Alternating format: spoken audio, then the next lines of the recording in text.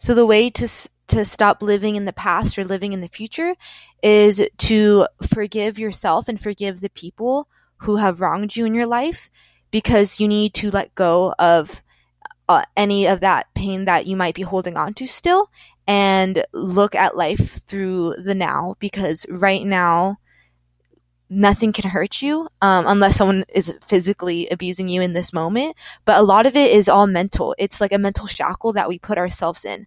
But you can free yourself from that as long as you know to live more presently.